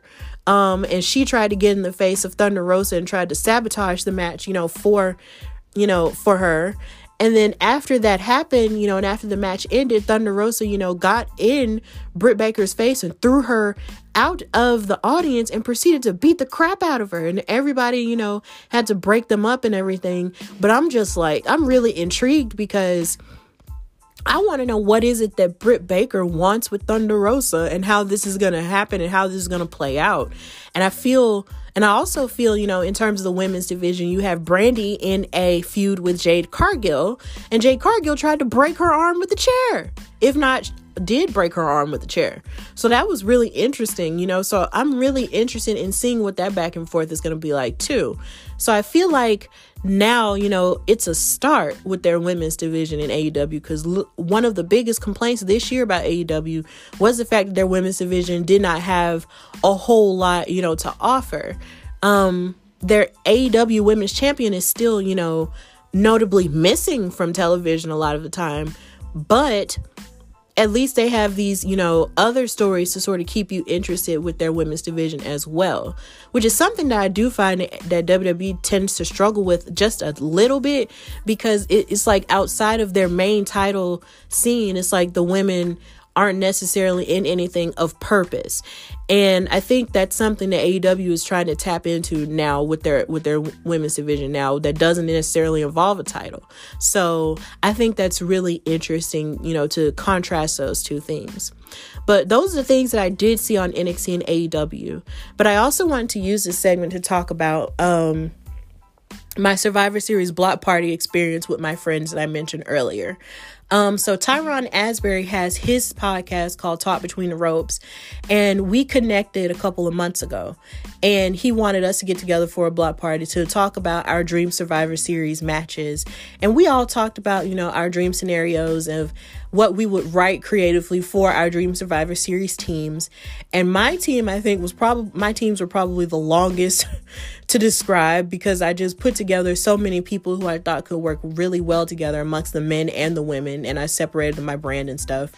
And it was really cool to listen to everybody's teams, because I know Rob's team was like a team that was sort of like, you had like a demon team And it was just really cool because he had like Kane in there, he had The Undertaker in there, he had Bray Wyatt in there, like a lot of, dark, scary people in a team. And it was just really cool to listen to them and how they came up with their teams, collectively. And another thing that we talked about was, what we were grateful for, since Thanksgiving is next week. We talked about all the things that we're grateful for in terms of our podcast. And I felt, moved to sort of talk about, how I started this thing when I had lost my job earlier this year, and how creatively I just figured, well, since I have all this time, I may as well just try this. And how I'd been thinking about doing a podcast for like the past couple of months anyway, but just never really had time to do it until right then. And I think something that's just blown my mind is just how this thing has grown and how people have been so willing to help me, in this process. And these are people from all over the country, and in some circumstances all over the world, who are interested in whatever it is that I'm doing as a new podcaster, and willing to answer any questions that I might have in terms of booking interviews, in terms of format, and just in terms of what we think about wrestling as a whole. And also the fact that these wrestling podcasters have allowed me to want to grow more in my knowledge of wrestling, because I tend to stay in one lane as a WWE fan, because I've been consistently a WWE fan for so very long. And for a while, there wasn't, a whole lot of everything to watch, like it is now. There wasn't access to, let me say that, there wasn't a whole lot of access to Ring of Honor, or a lot of access to New Japan. And there definitely wasn't a mainstream promotion to sort of rival WWE, even though you had Impact or TNA, and then now you have Impact, and then you also now have AEW. There's so much more out there, and listening to these podcasters and, congregating with them, more and more over the past couple of months has inspired me to sort of expand my horizons a bit and see, what more is out there. And I also talked about how grateful I am of the idea that I'm talking, to wrestlers. Because even though a few years ago, at meet and greets and also after live events that would come through here in Birmingham, a few years ago, I was actually getting to talk to them and get autographs from them and whatever. And I also credit my boyfriend for that, because he was the one who told me to have patience and wait, for whoever's going to come out, because I was always trying to see one specific person. And if I wasn't going to see that one specific person, then the whole night was a waste. But he said, no, just wait. And that was when Rich Swann came out and actually signed my women's title. And I was actually telling him how great he was.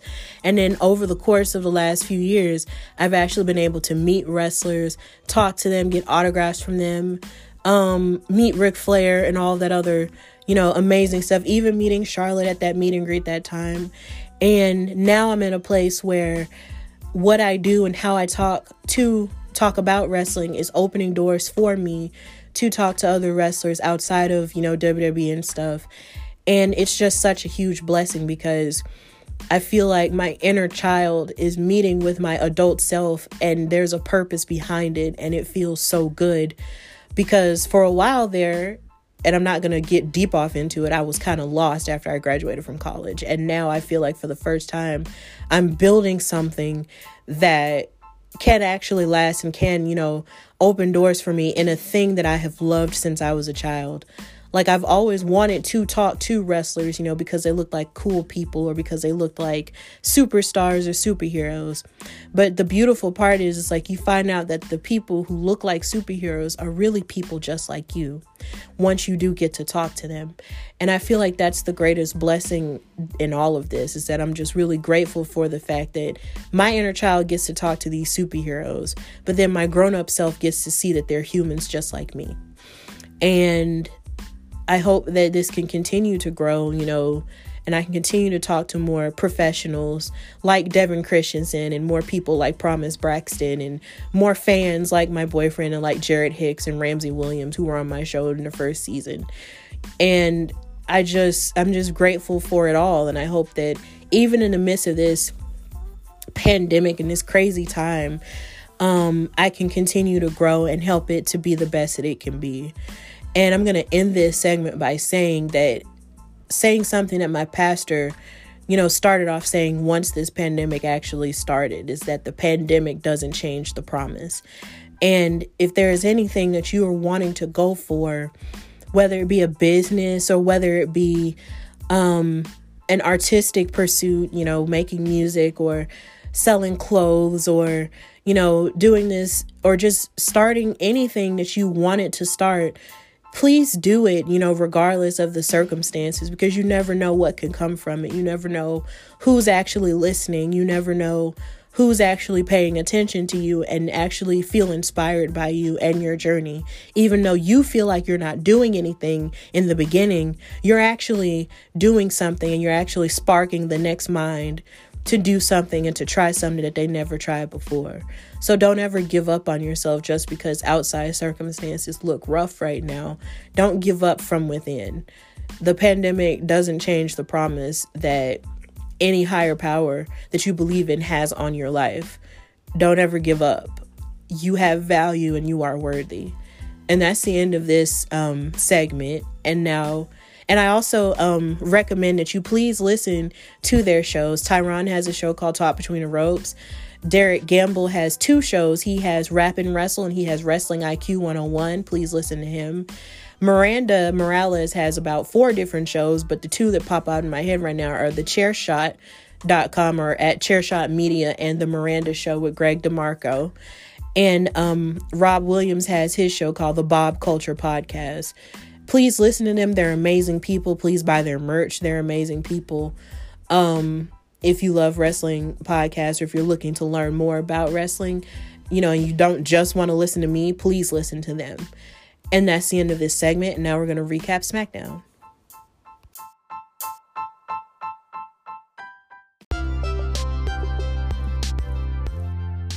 All right, and for the last weekly recap, we're going to talk about SmackDown. This was the final SmackDown before Survivor Series, of course. And so we're going to discuss the women. Natalya was mad that she wasn't just put on the Survivor Series team and she had to fight for her place, on the team. And Adam Pearce wasn't having it. He was like, yo, just go wrestle your match because it's next. And she had to fight Tamina in order to qualify for the team. And Bianca Belair was actually on commentary for this match, and then along with Bayley, who came out and superimposed herself as the captain. And for every time that Bianca Belair was trying to talk, it was almost like Bayley was trying to overtalk her and make it seem like, she was deserving of being the champion. Well, not the champion, but the captain and all this other stuff. And y'all need to just do what I say and all this other stuff. And she was clearly irritating Bianca, but Bianca was just trying to, keep a united front for the sake of Team SmackDown and stuff like that. So after Natalya won her match against Tamina, they came out there. The rest of the team came out there as Bayley, was goading everyone to come out there, and celebrate with her, as the new team member or whatever.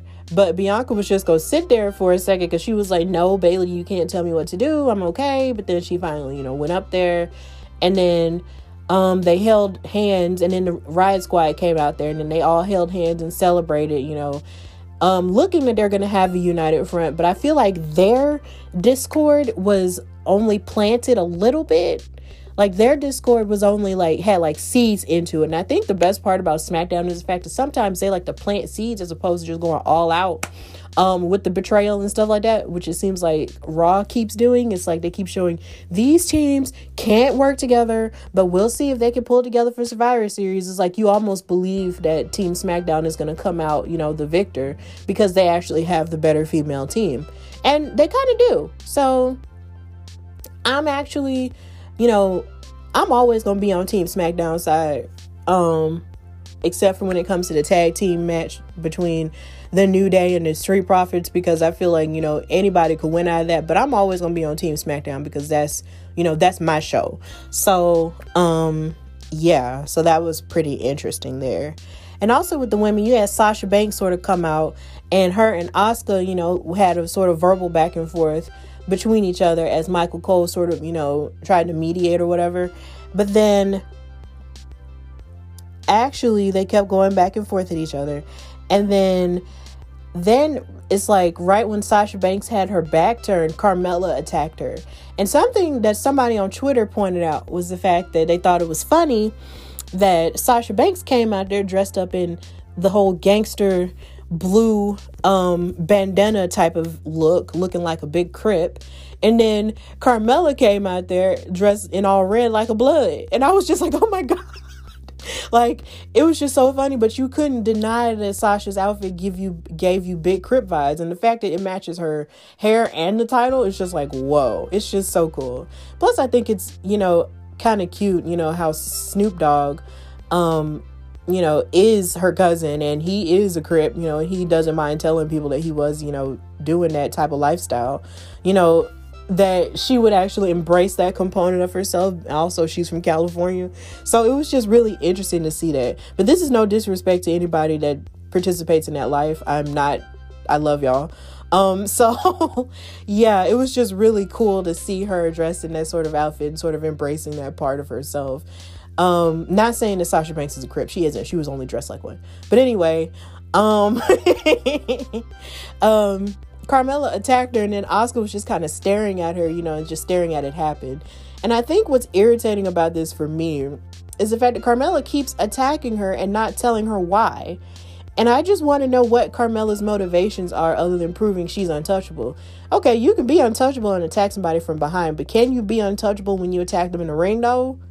Like, face-to-face, woman to woman? Like, girl, what you gonna do when Sasha Banks comes for you? So yeah, that was a pretty interesting part. But Asuka and Sasha is going to be a really good match this Sunday at Survivor Series, because every match they wrestle against each other is always really good. They bring out the best in each other. So I'm really excited about that.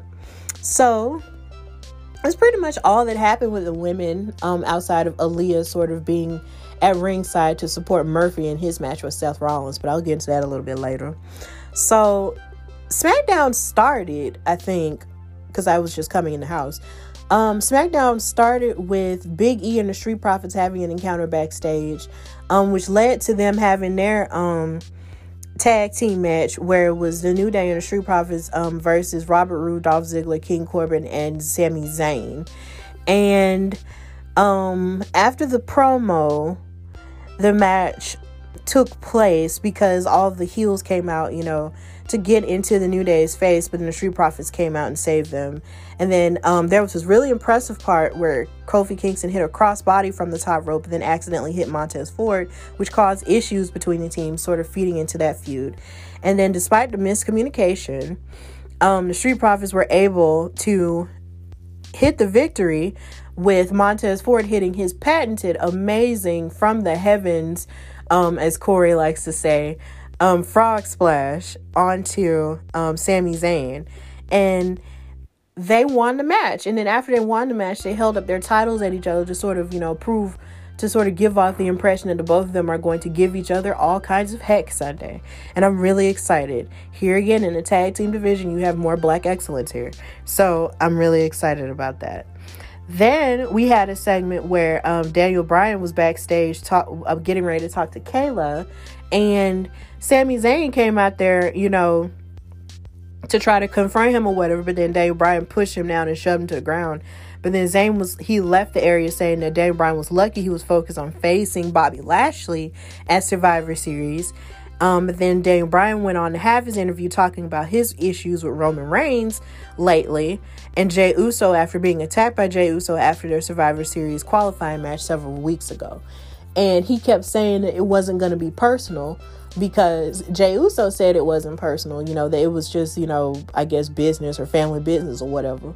And Daniel Bryan was talking about how upset he was, how he had to come home after being attacked and watching his daughters, cry every time, she saw him or something like that. And it was just kind of sad to hear, because if anything Daniel Bryan is good at, he's good at making you feel sorry for him as babyface and make you feel like he's going to come at you and get back at you for whatever it is that you may have done to him. So that was really cool. Then we had Adam Pearce, announcing that Otis and Bayley were going to be on the teams. And Otis was back there, notably, with Chad Gable, who's now taking on this sort of dastardly trainer attitude backstage. It hasn't translated to an in-ring component just yet because he hasn't had a match since he's had this character change from Shorty G. But I guess now he's training Otis to sort of be his best self. So I guess now he's going to sort of, show himself approved in the Team SmackDown match against Team Raw for the men. So that's still an interesting component to look at, there. Then we had the match between Murphy and Seth Rollins, which was absolutely amazing here. Murphy came to the ring escorted by Aaliyah, his girlfriend, and the Mysterio family before being jumped by Seth Rollins at the start of the match. Then there was a point where Seth, was attacking Murphy, and he tied him up in the ropes, and he tried to grab a kendo stick from under the ring, but then Rey Mysterio wasn't having it and saying, "You're not going to beat up my future son-in-law." So then he didn't say that. I just said that because I'm goofy. Seth Rollins then attacked Rey, and then he attacked Dominic before Murphy freed himself, only to be knocked down to the floor by Rollins, who then began to stalk Aaliyah as she fell to the ground like he was gonna do something to her. And I'm just thinking like, bro, what you gonna do to this girl? What you gonna do? What are you gonna do to her? You're not gonna try it. Then the show went to commercial. Then they came back from commercial, and Seth Rollins and Murphy were back in the ring wrestling as normal. And then something that I thought was interesting was the fact that Seth hit his Falcon Arrow, and usually that's a finisher, but Murphy kicked out of that. And then Rollins then tried to hit him with a stomp, and then he also kicked out of that too. But then finally, Murphy was able to hit an incredibly impressive and crisp looking Murphy's Law in order to win the match. And I think that is so amazing and important for somebody like, Buddy Murphy, because he was the cruiserweight champion, a couple years ago, but a lot of people don't ever mention that anymore. And I think that sucks, but he really was a cruiserweight champion, and he was always labeled, as the best kept secret. And I remember seeing him, wrestle at NXT when he was there, and he had broken free of that tag team and stuff. And he was just absolutely amazing. And I always wanted him to do more. So now he has this opportunity to do more, as a wrestler, but then also as a person who's, I guess, a face now, with the Mysterios, and having that rub with the Mysterios, and having that sort of romance. And they all celebrated, after the match was over. And then Sasha Banks came out and interrupted them, much to my dad's chagrin, because he doesn't like it when people get interrupted. So so that was really good. But something that I did find interesting that I did mention in News and Gossipish was the fact that they think that there's supposed to be a wedding angle between Aaliyah, Mysterio, and Murphy. And I'm here for that, because I just need me a wedding, because I haven't been to any weddings this year. So I just want to see a wedding. So after that, Drew McIntyre and Roman Reigns had their Survivor Series contract signing. And then Drew McIntyre came out, not dressed in a kilt, but dressed in regular clothes. And Roman Reigns came out, and then they sat down at the table with Adam Pearce in the ring, sort of mediating that. And then Paul Heyman was in the ring with them as well. And they sat down, and then Reigns walked to the ring, and then took a lengthy pause at the bottom of the ramp, and then again at the ring steps. But then he forced Adam Pearce to move his seat so that he was able to take the chair at the head of the table, because I'm the head of the table. So whatever. Then Reigns stared down Drew McIntyre, and McIntyre was basically saying that he was going to, beat him and give him, the fight of his life and all that. And then he signed the contract. Then before Roman signs the contract, he stares at him, and basically tells him that he knew that he was going to beat Randy Orton on Raw to win the championship. But he also said that for a long time, Drew McIntyre has always been the right guy at the right place at the wrong time. And Drew McIntyre said he knew he was gonna try to get in his head like that, but you just want me to flip a table, and punch and beat you up before the match, because that's usually how contract signings go. And then McIntyre said, he was just going to do what he was told and show up and, and just show up and beat him. But then Reigns told McIntyre that he's only a secondary champion and a prop, while Reigns is the champion and the face of the promotion. I'm the face of the WWE. I'm the head of the table. I'm the actual champion. And he then said that one day Drew McIntyre will love him for the lessons that he taught him. And that he will love him right back, because McIntyre will always be his favorite number 2. And I was just like, just seeing Roman Reigns' body language, how he was smiling at Drew, basically looking at him and undermining him, at every turn. It's just like Roman Reigns is just the Samoan mob boss of the WWE. And he was just sitting there at the head of the table saying, you know what? Once this experience is over, you're going to love me and I'm going to love you too. But I'm going to beat you because you're going to always be the number 2 dude, and it's just like, oh my God, like, it's just so evil, but it's so delicious at the same time. Roman Reigns is probably the best heel they have. He's the best heel right now in WWE. It's crazy. It's so crazy, because I never thought that he would ever be heel. But now that he is, it's one of the most welcoming things that have happened. That's just happened this year. And I also thought it was interesting how they didn't even talk with microphones too.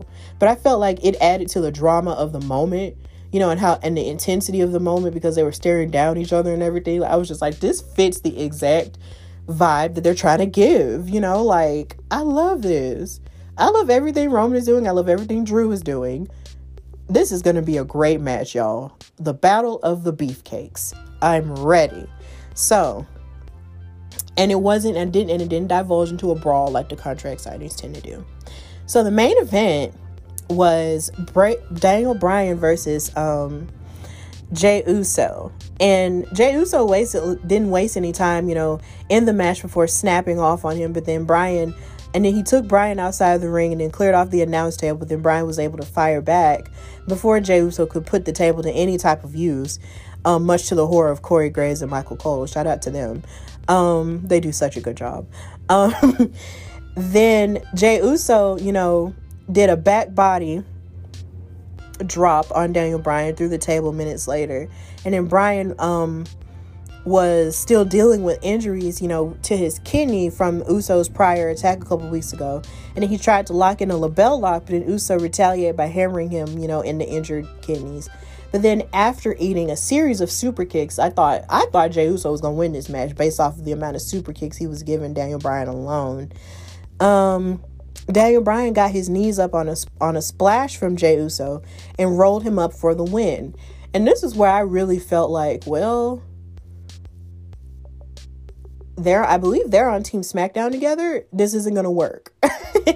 And I also feel like Jey Uso probably got his butt torn out from under him by Roman Reigns. He was like, you made the family look like a fool. Like, I'm pretty sure he's going to get into Jey Uso's face. It was like, bro, you messed this up. And that's pretty much all that happened on SmackDown. And now we're going to go to the conclusion.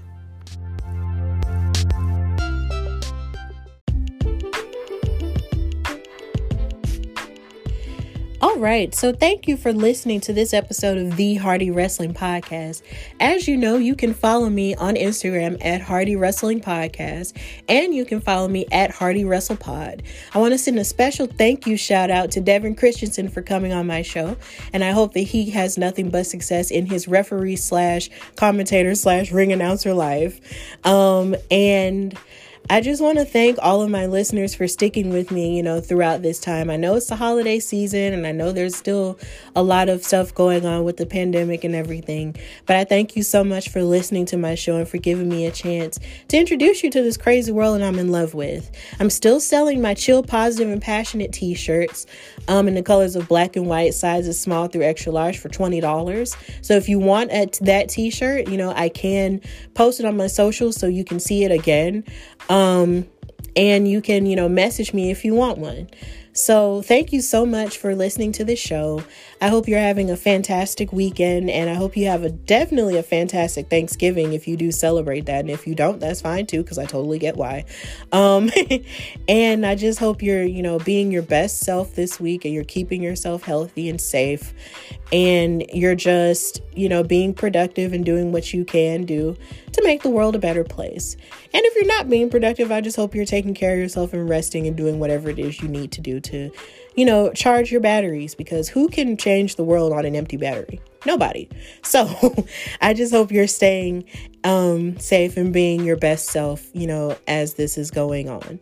So this has been the Hardy Wrestling Podcast, your favorite chill, positive, and passionate wrestling vibes show. And until next time, bye, y'all.